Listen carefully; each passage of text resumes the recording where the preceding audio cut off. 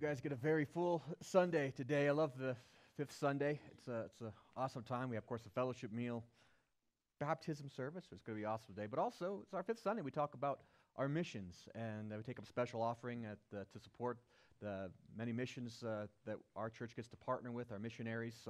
We have local missionaries, regional missionaries, and of course, there's the international missionaries that we love to support. And this morning, before we take that, we actually have a special guest that is with us, Eric Battinger. Yes, I'm practicing, who is operations director at Camp Como, which is a Christian camp that's located in Como, Colorado, and do remarkable work. A lot of people, especially young people, coming to faith at camp and finding their call into ministry, and but also just connecting with the Lord, and they do all kinds of other camps. So instead of me talking about that, we invited Eric to come and to share a little bit about the camp, and so you could see some of the work that we get to support. So, Eric? Good morning, everybody. Hey, thank you for letting us come. My wife, Dawn, is right over here in the front row with our granddaughter, Hazel. And we've been involved in the camp for a long time. Estes Park here, the church has been involved in the camp as well for a long, long time. We go way back. It's been a while since I've been here. I want to thank Aaron and the team for inviting us up just to talk about the camp a little bit. But we have a little bit of a connection with the church here. Remember a guy named Scott Weber? Anybody remember old Scott? He was my wife's brother's roommate in college a long time ago. So that's our connection here. But we've had campers come through and folks come through at the camp. How many of you guys have been to Camp Como? Raise your hand. One, two folks. Okay, we're going to change that. You're welcome to come anytime, especially just coming up in a couple of weeks on May 13th. It's a Saturday. We're having a prayer for the upcoming camp season. I'm going to ask Aaron if I can put something on a bulletin board or something somewhere to remind you. But you can come to the camp property. It's probably a couple hours from here, I think, so it's quite a drive. It would take a couple hours to get to Como from here. But if not, if you're going to be home that day, please keep the camp in mind just for the upcoming season. We're praying for the campers, the parents, the faculty, the staff, everything that needs to happen between now and then. When camp season starts, we still have some holes to fill, like speakers and some bands. Jesse, if you want to, wherever he went, talk to me afterwards. We have some needs that we have to finish up before we're quite ready for the camp season. I got 21 college-age kids coming in to work for the summer. Pray for them, and then all that works out well. So just a big prayer day on May 13th. Let me give you just a little update of what's been happening facility-wise at camp. We've been doing some remodeling. We have remodeled many of the cabins. I think we have 2 or 3 left. We're going to finish up a couple of them this year. By the end of the year, we have some work teams coming in. And by remodeling, I mean gutting the whole thing. It's been years and years since any remodeling has been done. So they get a new floor, that vinyl flooring that is so popular today. We put those in. We put new bunks in. And aspen siding, tongue and groove siding all the way through over the ceiling and down the wall. So it looks really sharp. We've had an ongoing project of putting bathrooms on the girls' side. For some reason, the ladies don't like to get up and walk to the bathrooms from their cabins. And so we've been putting bathrooms on some of the ladies' cabins. We've got 2 of them completed. We hope to finish 2 more, so we'll have 4 cabins by the end of the year with bathrooms on them that we can use, not just for the ladies, but for winter retreats and so forth and things like that, it's right there on the cabins. And so just a lot of cleanup, a lot of general. And one of the most exciting things for the campers is we're putting in a high ropes course. And so that's a lot of fun. And that's just elements way up like 50 feet in the air that the kids get to do. And I think there'll be 7 elements on that they climb up. They're hooked into a carabiner and all of that and a belay system. And that's going to be a lot of fun. Matter of fact, they might be working on that this weekend while I'm gone. So, but definitely we'll have that by the summer. So those are just some of the things that are going on. But really what's important at Camp Como is what Aaron already mentioned is the campers coming. And we pray every season for kids, number one, to come to Christ, all the way from elementary age. We start in 4th grade through high school. We even have some college kids coming this year. But a lot of them come, and they don't know Jesus. And they may have grown up in the church and don't know Jesus, or they may be visiting with somebody, don't go to church and don't know Jesus. And so we pray for that, and we do. We have decisions every year. We want to pray for as many as possible. And then we also camp seems to be a place where kids make a decision to do something ministry-wise, to go into the mission field, to go into full-time ministry, to recommit their life to the Lord in a more deeper and significant way.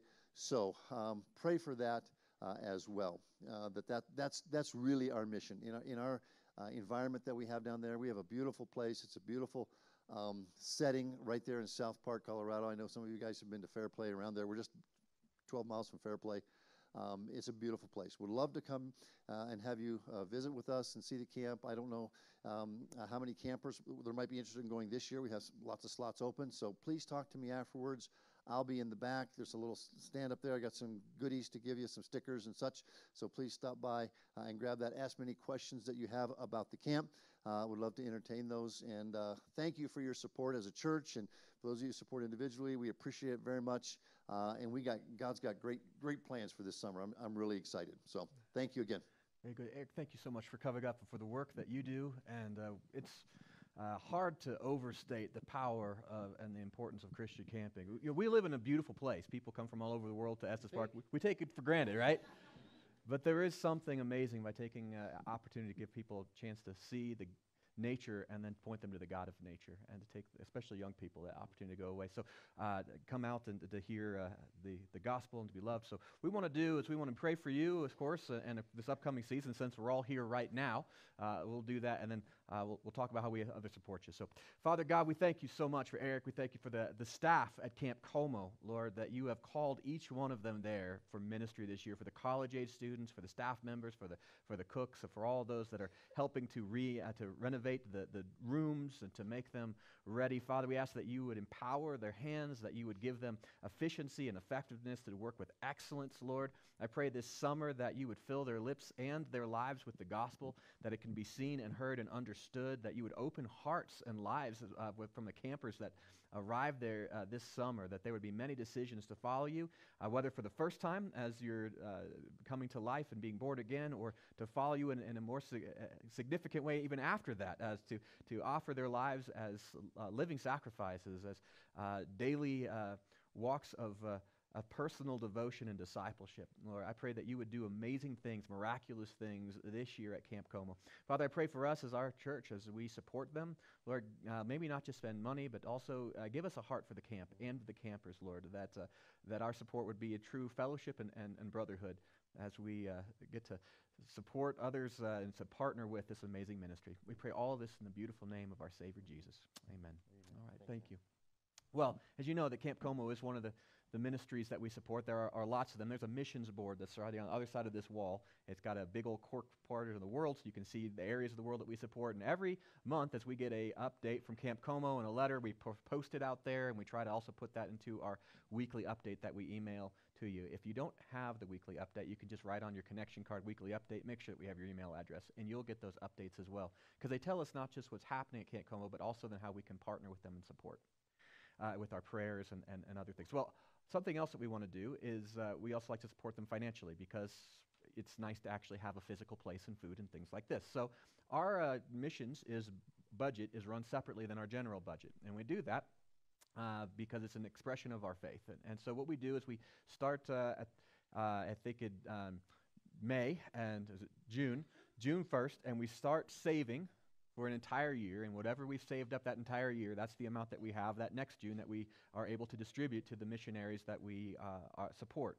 And so right now we are raising funds for our next year, and every fifth Sunday we take a special offering to kind of contribute towards that. I think from where we are to where if we want to be where we were next year, I think it was like a $7,000 something. So in the next few months, if we could, then we can support our missions at the same level. If we go more than that, then yay, then we get to give them a raise, and that's obviously a wonderful thing.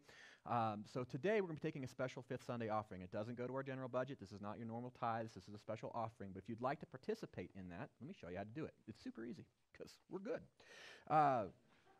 Simplest way is on your envelope, and if you have one of these on your seat front pocket as well, and on the inside of it is a place that you can mark down your tithes and offerings if you want to just write one check or whatever, and then you could put towards missions, but the other line is also for Fifth Sunday, so missions would be fine, and this put that in there, and 100% of those dollars go.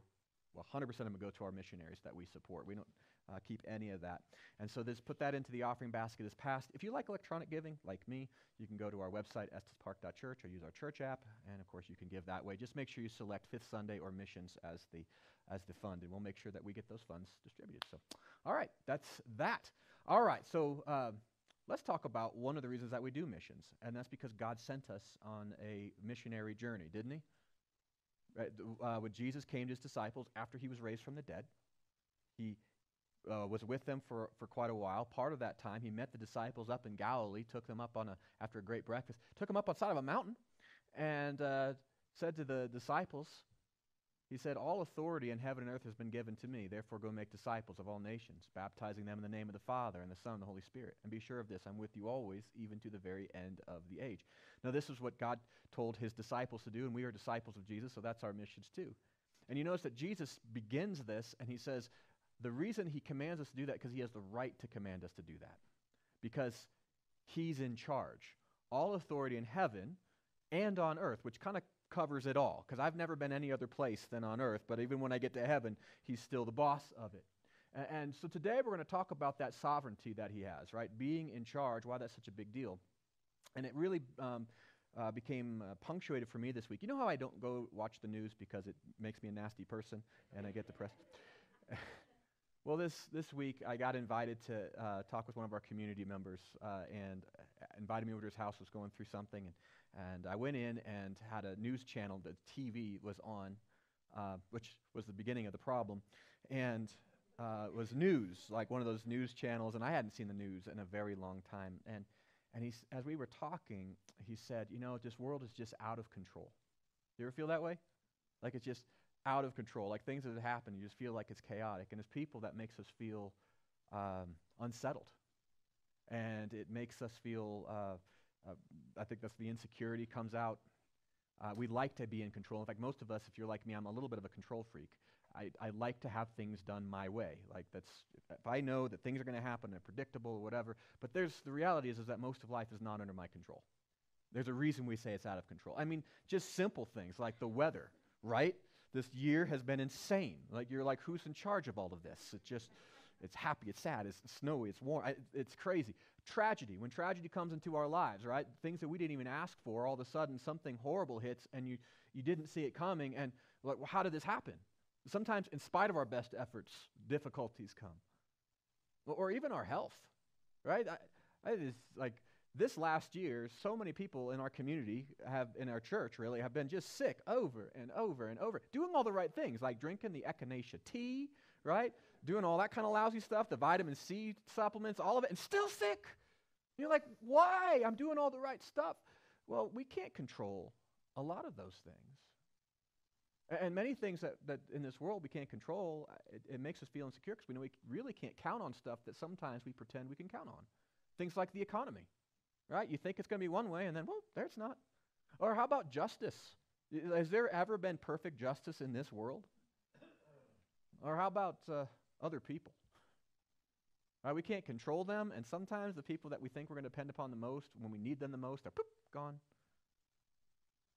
And the result is that I think we live in a state of fear and anxiety. We live in a nation, in a world right now where I think we're getting pretty close to a majority of people, of Americans, that are on antidepressants, anti-anxiety things. That's a huge number.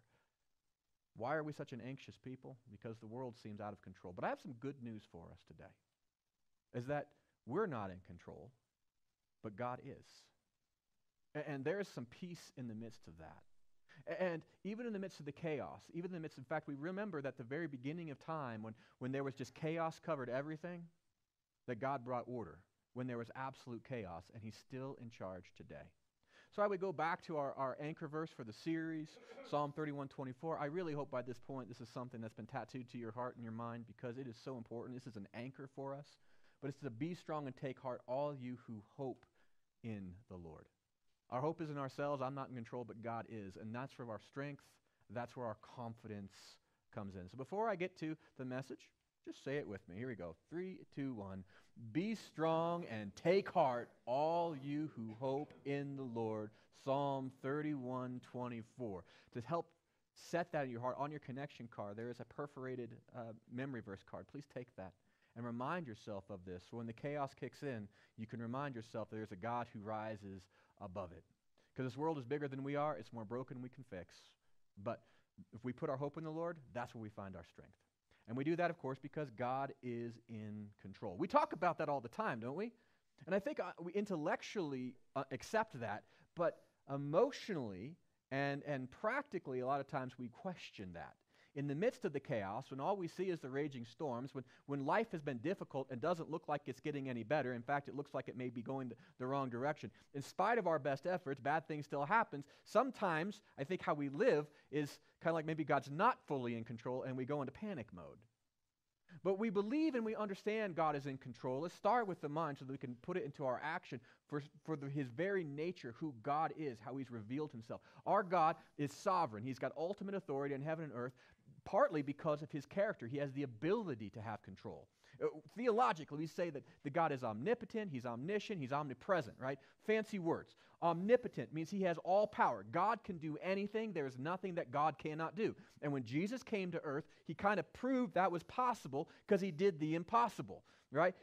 From making stuff out of nothing, like the multiplication of loaves and fishes, right? He can make stuff when there is not stuff, so he can override natural. That's pretty amazing. He can override death in other people and in himself, which I find really impressive, right? He can calm storms with just saying a word. He's over the top of nature, right? He commands even the demons and the angels. They all have to submit to him. He had an entire legion of demons inhabiting one man and surrendered without even fighting. It wasn't even hard for Jesus. This demoniac just ran up to Jesus and said, "We know who you are." And he says, "Who are you?" "We're legion because we're many." He's like, "Get into those pigs," right? Then you have to have a fight. He is sovereign and powerful. He can do anything. He can speak stars and galaxies into existence. And he can also raise people from the dead, even spiritually. He can help us be reborn. He can do anything. God is able to do all things. Nothing is impossible for God. Not only that, he's omniscient. There is one thing about being all-powerful, but if you're an idiot, that's scary. Right? The fact that God knows what to do helps.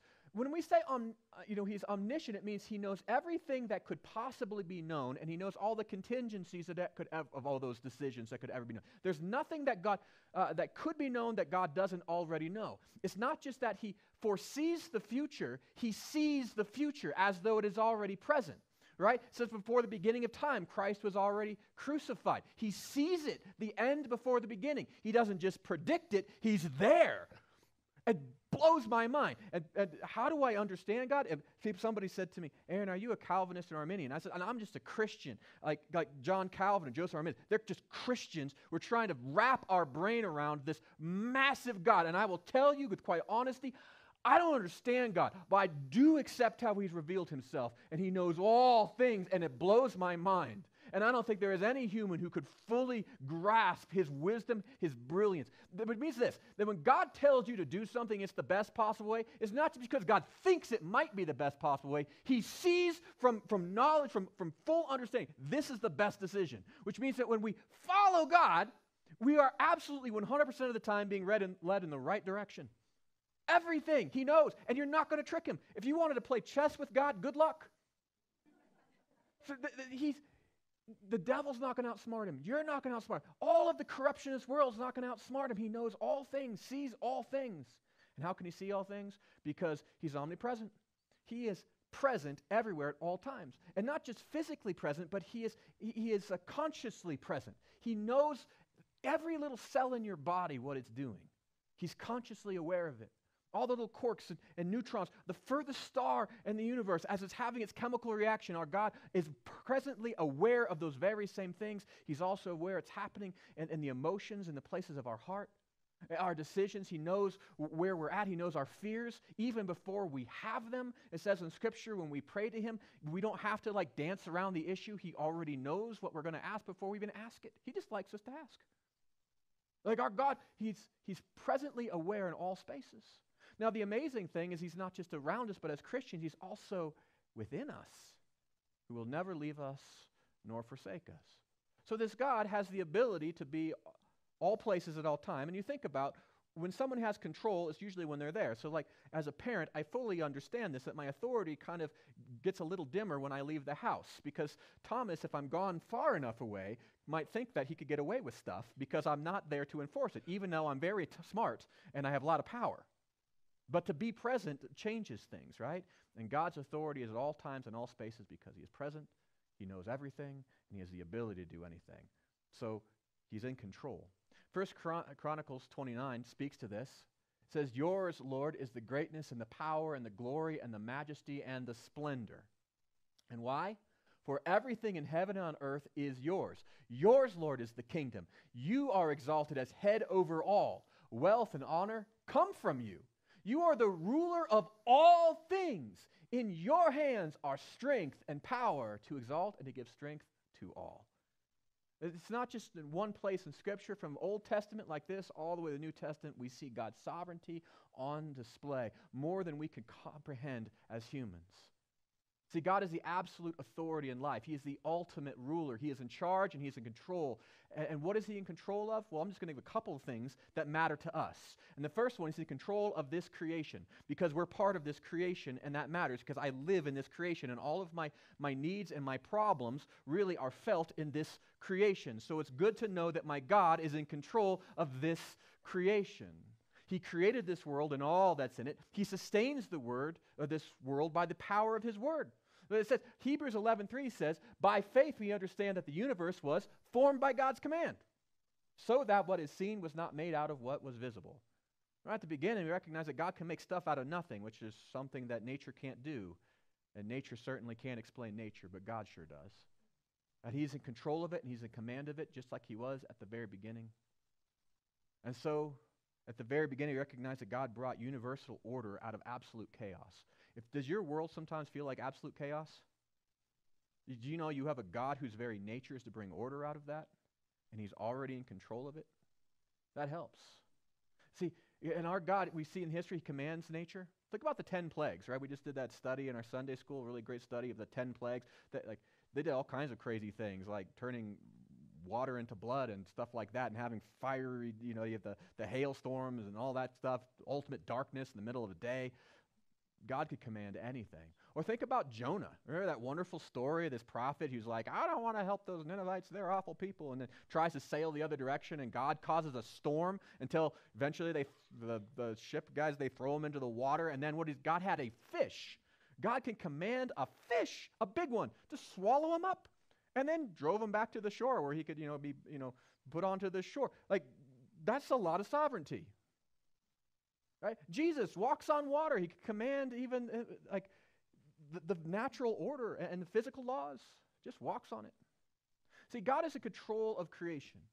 And I don't know what our needs are, what your needs are today. Some of us you've shared, and I can know this, that whatever it is it's a lot of times it's bigger than us, but it's not bigger than him. And so there's not a physical enemy. There's not a physical brokenness. There's not something so awful in this world that God somehow can't fix it or doesn't know how to fix it. He can. And that matters for us. We'll get in a little while because you think, well, I still have problems in this world, so now what? But let's go to the next thing. That God isn't just in control of creation. He's in control of history. Right? In fact, history really is his story. That God has, before the beginning of time, he already designed that Jesus was going to be there. In fact, it says that he knew you before the dawn of time. Now, think about how miraculous that is. Because, just me to exist 2 generations ago would have been impossible. Why? Because a couple generations ago, my dad's parents lived in New York. And my mom's parents lived in Illinois. And I don't know about you guys, but that's kind of a far apart from each other. And they wouldn't have liked each other. The families wouldn't have gotten along because even after they got married, they were kind of like, right? How on earth does Aaron exist? Well, there was a lot of tragedy that happened in both of their families and some bold moves, and eventually it led them to Estes Park, Colorado, where my dad met my mom. And eventually they got married, and then the miracle of Aaron Dorman came about. Yes, I am a miracle. You see how phenomenal that God knew my name before the dawn of time, but the stuff that had to happen?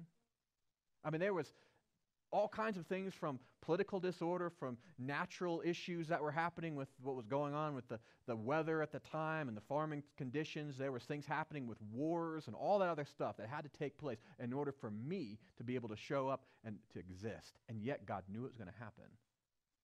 You see, God is not just the God of the big swaths of history. He's also the God of the details of history that make those swaths happen. So you're part of a grand design. The world looks chaotic, but it is not in chaos. God is in control. There is a grand design, a grand purpose, and there's a grand plan in the midst of history, and God designed us to be a part of that. And that means that God's not just in control of history, but He's also in control of our lives. Whatever happens in our lives, God can and will use it for His eternal good. And that's even true for the pagan, right? God uses all things and works them together for His purposes. Now, we also get a little benefit from that if we're one of His disciples. Then it also works out for our benefit as well. But you recognize that your life was designed by God, and if you're His disciple, your life has been curated for your sanctification. See, you're different than me, right? And you're like, praise God, I'm different than Aaron, right? That was some good news for you today, because you are. Which means that you have a different path to sanctification than I have. You need different things. God shaped you just a little different, and He's working on you uniquely, wonderfully, crafting you as His masterpiece. And there's going to be different joys in your life and different pains in your life, things that I don't experience because my life has been curated for my sanctification. But I still have the same masterful hand that's carving me is also working in your life as well. So I can't predict tomorrow. And I'm glad for that, because how boring would it be for us if we could procrastinate and just, I would procrastinate. I'd put things off if I knew it. But I do know who holds tomorrow. I don't know what's going to happen tomorrow, but I know who holds me in the midst of it. I know that the same God who was there at present in creation, and the God who was there with Christ, the God who was there at the day of my baptism, is the same God who's at work in my life today. And He's never going to leave me, and He's never going to forsake me. Now, so God is in control of all things in this world. Everything is created in heaven and earth. He's in control of not just creation. He is in control of the history of how things happen in that creation, and He's in control of my life. I'm so grateful that my life is part of His plan. And I'm going to talk about a couple of reasons why that's good news. And the first one is that God has a plan for my life. That's what that means. And He has a plan for your life too. You matter. And I want you to hear this, because the enemy tries to teach us this horrible lie that you are just some cosmic stardust, or God doesn't care about you. He only cares about super saints, right? That you really don't matter, or whatever you do in your life isn't important. Baloney. God has crafted you for purpose, to bring about not just good things in your life, but a bigger picture of His glory. He's doing something amazing, and you're part of it, and He has a design for you. What you're going through now is not by mistake. It's not by error. God doesn't cause our troubles, but He certainly allows them because He's going to use them to shape us. And I want you to understand this too, that God's plan for your life isn't just this plan to destroy you. The people of Israel were kind of naughty at times. If you read the Old Testament, they had times that they were really good, and there were times that they were getting pretty naughty. And it's one of those times in history where they were getting pretty naughty, like really naughty. Like they were worshiping not just other gods, but they were sacrificing their children and to these other gods. They're little babies. It just blows my mind how we would get to that hardened space. And yet I think in a culture we're kind of there. But they would do that. They would just sacrifice their children, and they would do all these other things, and they were prostituting their hearts to false religion. They were saying, we're God's people, and then not acting that way at all, and all this. And so God says, well, it's time for a timeout. And so He sends His prophet Jeremiah to them and says, this is what's going to happen, is that I'm going to send the Babylonians down, and they're pretty rough. And they're going to take you to a 70-year timeout.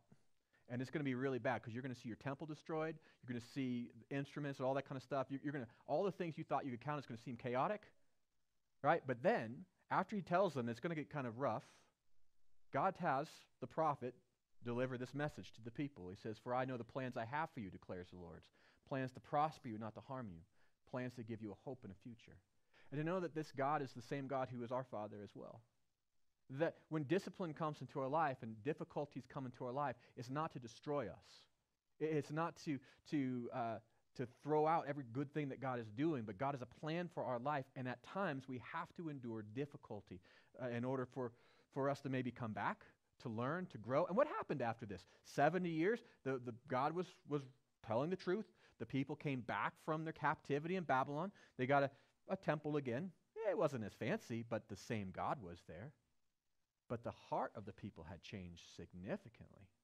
It was after that time out, but all of a sudden the people said, we should really take our faith more seriously about this.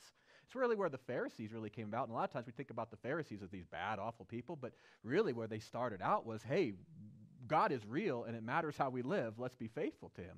Now, they went over the top, but God still used it. That there was a change in the heart of the people.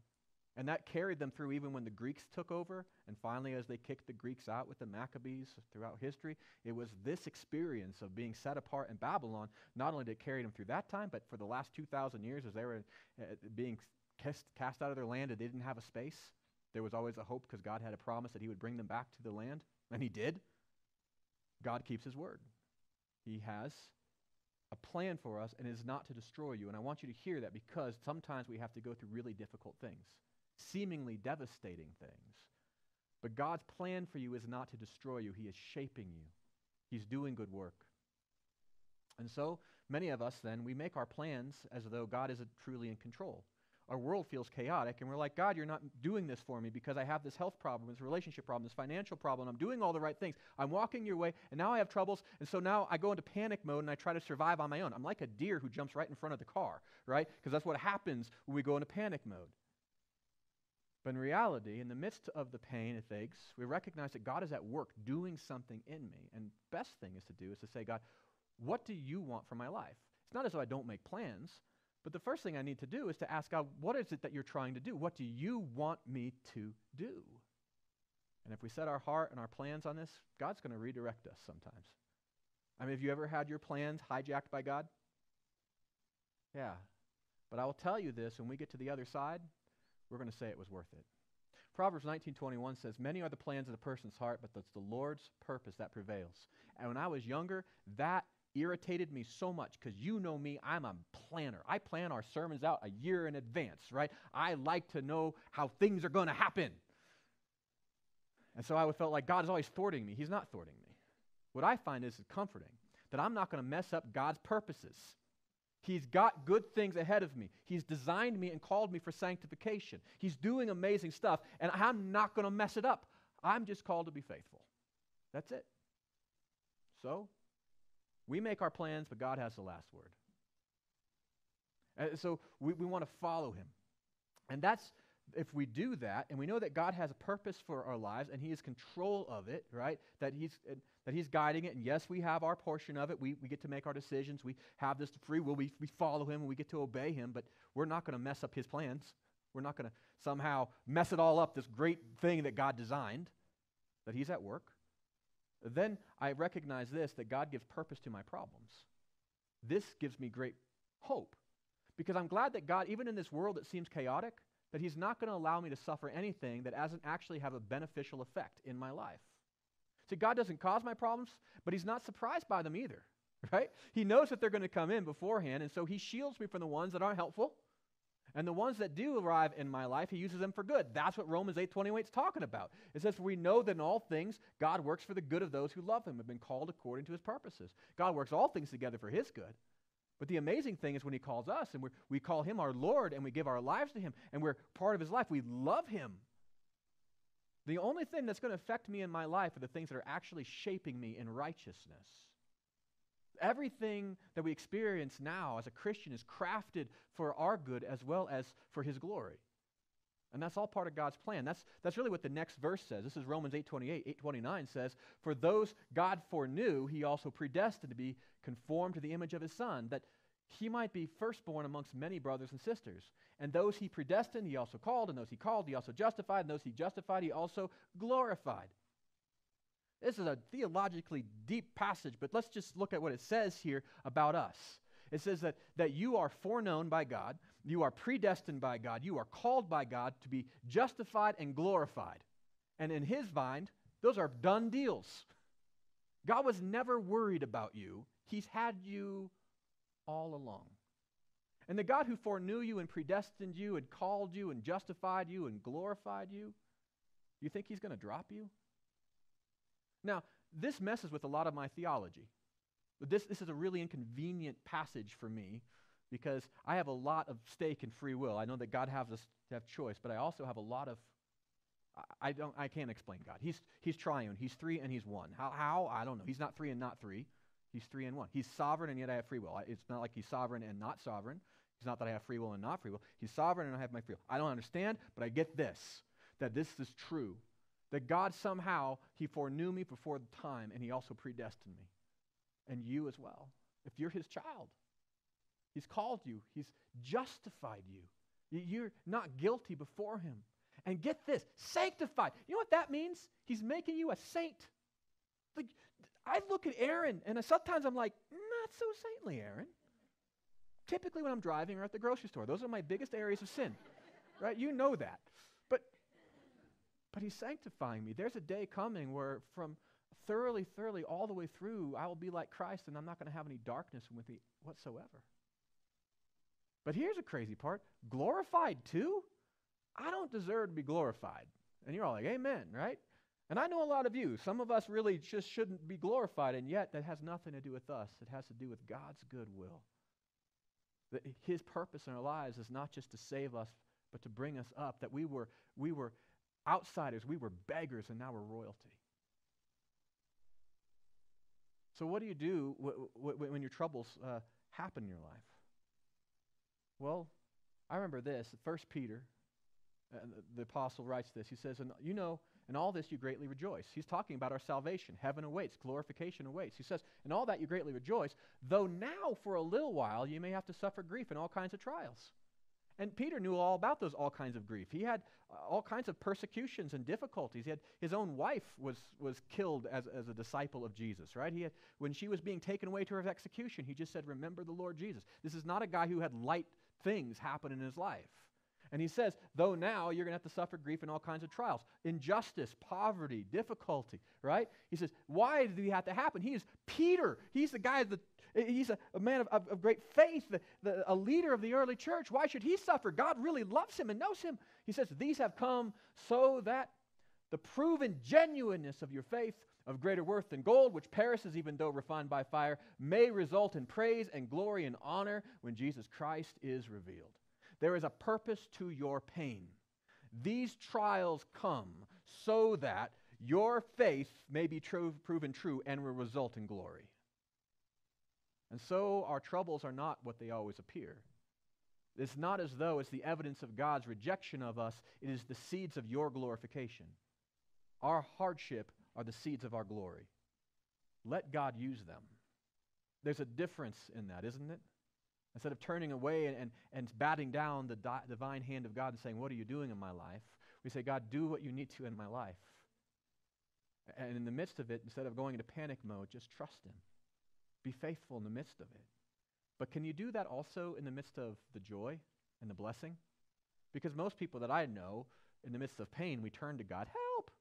In the midst of blessing, we're like, I got this, God. Do you know that the blessings are also there to sanctify you? That God works all things together for your good? When life is good and there's wealth and there's health and things are easy, are you also turning to him?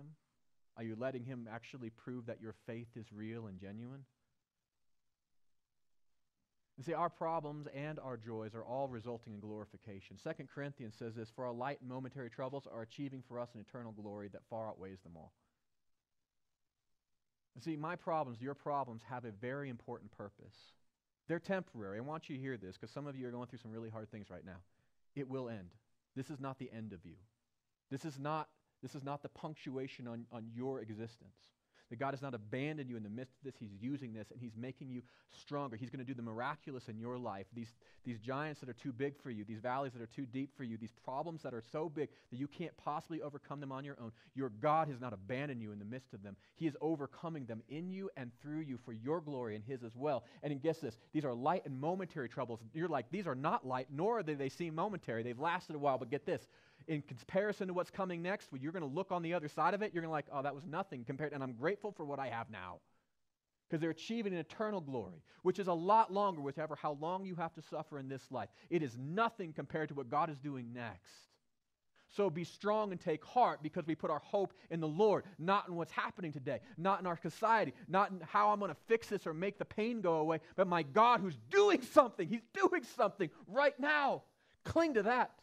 And it far outweighs them. When you get there and you're like, well, that was miserable, but you say, thank you, Jesus, that you loved me enough that you allowed my faith to be purified in the midst of this.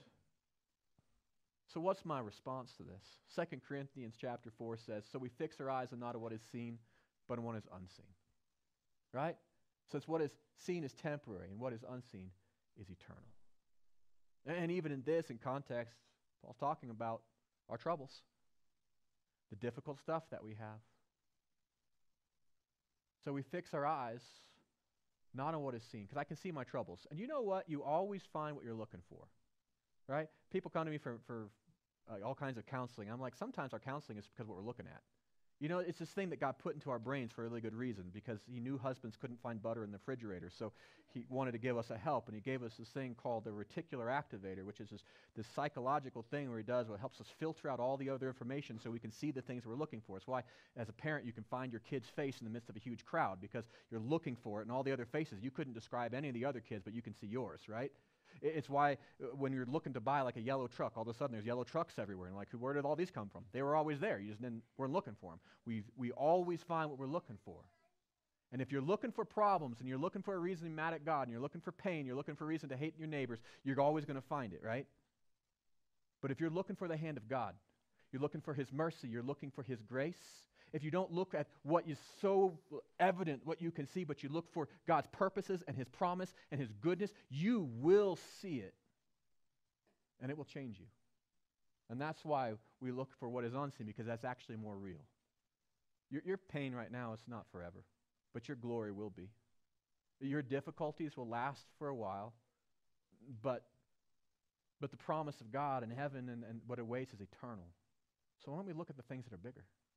We look at the love of God and the goodness of God and the presence of God and the promise of God and the health of God and the sovereignty of God. May it be a shield for us. Start looking for God and you will see him. That's why each morning, this is what I do, because I get a little depressed in the wintertime because it gets dark and windy and I'm a human.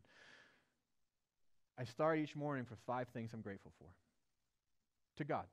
And they can't be the same thing because that's cheating. Right? And at first, I had to really think about it. It was really hard for the first month. I'd be like, oh, what am I going to be grateful for today? But as I started looking for the hand of God in my life, I started seeing the hand of God in my life so much more. And then before I go to sleep, I have one thing that I look back in my day and I say, God, thank you. That was an awesome thing that happened today. You know, by bookending my day, by looking for God, I see God and I see him everywhere. And it builds my faith. And yes, I still go through really difficult things, but I have a different kind of courage and I have a different kind of strength to overcome them because I know my God is in them with me because I see him. So we set our eyes on Jesus. One of the best ways to do this is to establish a spiritual base. So that's an acronym. I heard this in Bible college. I stole it. I'm going to give it to you today. Building a spiritual base is something every Christian really needs to do. If you don't have a good base, you tip over. And the first thing we need to do is believe in Jesus.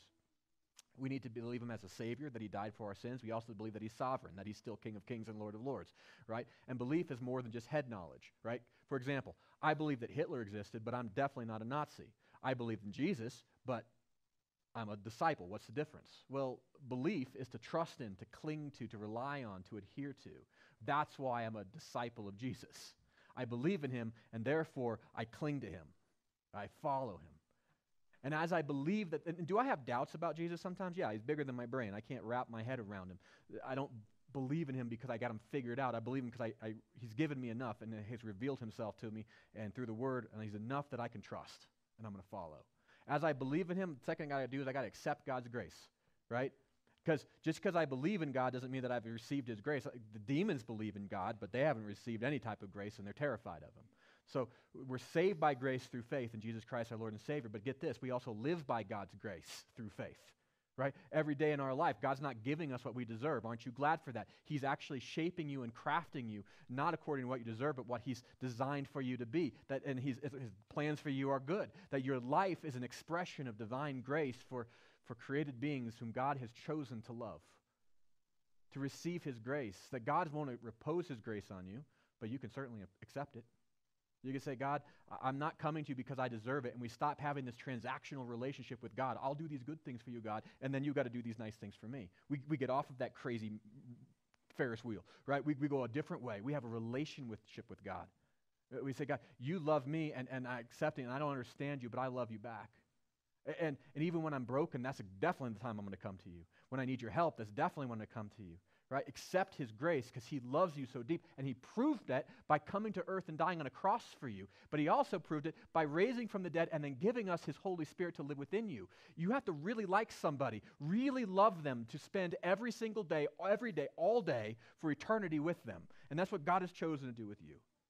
So accept his grace.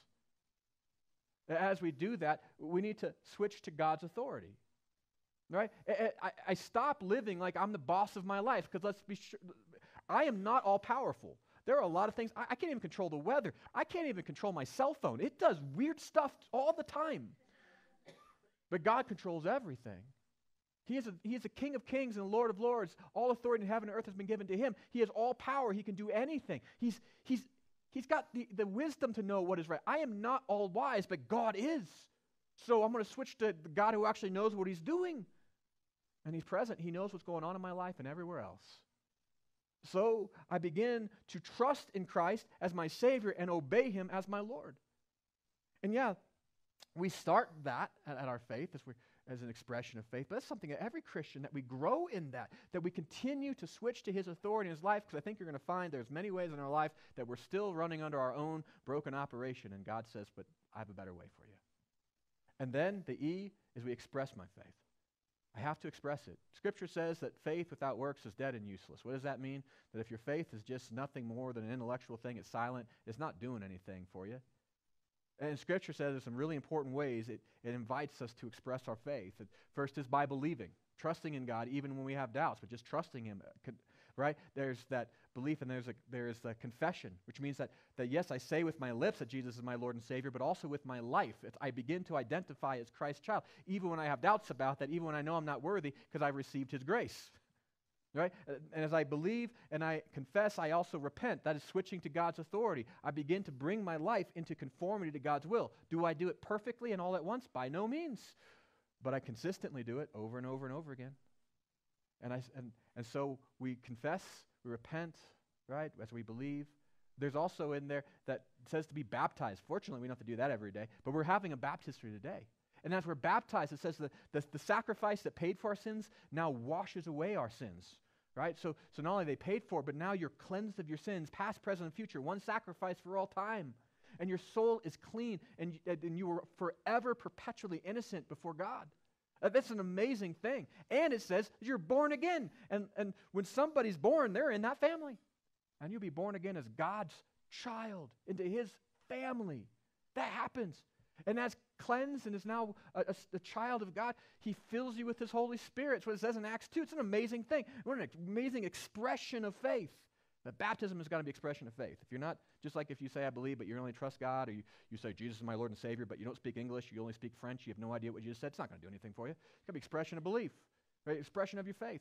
Baptism, not expression of your faith in God, just a weird bath in front of a bunch of people. But if you express your faith in Jesus as Lord and Savior, and you are baptized, very powerful. Now, for me, I was brought up Catholic, so they baptized me as an infant. That wasn't my faith. I went through confirmation, but that's not how it said. I was baptized later in a hot tub. This is close to it. I'm telling you, the water's great. And there's a powerful thing when I express my faith the way God tells me to. But beyond that, do you know there's another expression of faith? Discipleship. Being part of a healthy church and growing up in that faith. So you weren't just born again to be an orphaned child. You're supposed to be part of a healthy family. You're supposed to grow up in that faith. That's an consistent and continued expression of faith. It's part of that E. And as Christians, if we believe in God and accept his grace and switch to his authority and express our faith, right, we have a base by which we're able to withstand the storms of life. Where no matter what comes, we have strength and we have courage to handle whatever tomorrow has, whatever today has for us, because we know that God has us. We're standing firmly in him. So, how do you apply that? First thing, maybe your next step this week, it's on the back of your connection cards too, because I'd like to know what you're doing, because I pray for each week, but maybe it's by reminding yourself of the word of Scripture. You memorize Psalm 31:24, to be strong and take heart, all you who hope in the Lord, that you are accepted God's grace by faith and accepted his sovereignty in your life, and I recognize that he is at work in your life right now. Maybe that's what you do. Maybe that passage is exactly what you need to keep you from becoming depressed and despondent and discouraged, and to have the courage and the strength to be able to handle what you have today. Beyond that, maybe you need to read 1 Peter, because here's a dude that knew exactly what it meant to be strong in the Lord, to put his trust in the Lord. And we see that this guy who would have been a fisherman, who would have died, and no one would have known his name if he didn't place his trust in Jesus. But he allowed God to do his sovereign will in Peter's life, and Peter became somebody we now name our kids after, he's a pillar of faith for us, that God has done amazing things, not just justifying, but glorifying. We want to hear what it looks like for a disciple who started out and didn't do it perfectly, but ended up in the right place. Read 1 Peter. Great. Beyond that, maybe you this week, your commitment is you're going to start to look for what the unseen is. You're done letting the devil fixate your eyes on the darkness and the brokenness and the hopelessness and the chaos of this world. Our God is bigger than that, and you're choosing to see God. So maybe for you, it's saying, I'm going to focus on Christ and his purposes for me this week. I'm going to pray to him. I'm going to say thank you to him. I'm going to start my days with praise. I'm going to end my days with praise. I'm going to be praying all day long. I'm going to focus on him. And I tell you what, when you start looking for God, you will begin to see him, and things change profoundly. Maybe that's your commitment this week, that you will set yourself to this. And maybe for you, it's I'm going to set my spiritual base.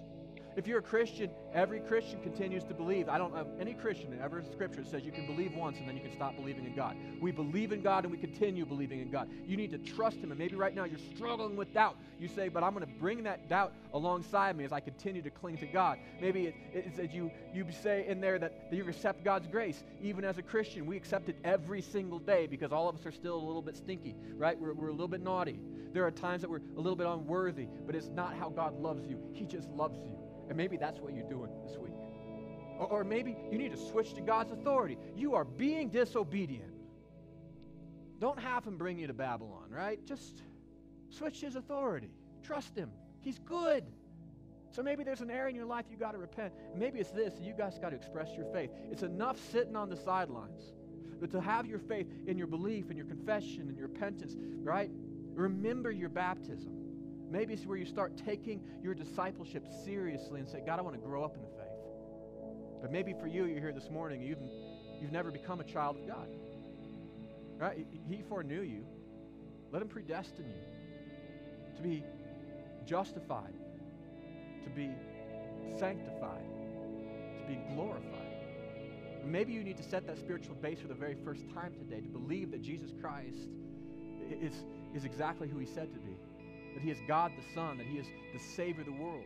You believe in him, that you believe that you're saved by God's grace through faith in Christ Jesus as your Lord and Savior. That as you do that, maybe you accept his grace, because he's not saving you because you deserve it. He saves you because he loves you, because he's got better purpose for you in your life. Maybe you begin to switch to his authority, because really as your authority isn't run things real well, but the God who loves you, knows all things, says, I've got a purpose for you. Maybe you get to switch to that and you repent. Express your faith and your belief and your confession, right? Your repentance. And you begin that process even today. But also in baptism, boy, this is a perfect day to do it. It's kind of like it was planned or something. But there's baptism. To not just let Jesus pay for your sins, but have them be washed away, be born again. And join us in the beginning of this new life so that way your walk of discipleship can begin today. And if you need to make that confession of faith, all right, come talk with me after the service. Let me know, and we will help you begin the most amazing journey, the eternal one that leads to glory. I'd love to take that with you. All right, all of us hopefully have something that we need to commit to. Please mark your connection cards along with your prayers. Prayers are powerful. We're going to pray for you this week. We're going to collect those, your tithes and offerings, and also your special gifts for Fifth Sunday. I encourage you to make that. And then afterwards, we're going to have a fellowship meal. It's going to be fantastic. But let's pray for you as you make these commitments. Father God, we thank you that you are in control and we can trust you. We love you. Take our hearts and our lives today, Lord. Take these commitments and these offerings and all things that we have. Father, use them to build us closer to you for our sanctification, Father. If there's anyone here this morning that needs to take that first step of salvation, that you would give them the courage, that your Holy Spirit would just draw them today from the darkness to the kingdom of light so they can receive your forgiveness and your mercy and your love, but also the hope of new life and the promise of it as well. Father, I pray for all of us here that we would have a solid spiritual base, that in this church we would be a believing church that accepts your grace, that lives in that grace, that follows your authority and expresses our faith fully in every area of our life, Lord, that we would be a solid church built on the rock. Lord, take our commitments today, build our faith in them this week. Lord, take our offerings and our tithes, build your kingdom for your glory. We ask that in Jesus' name.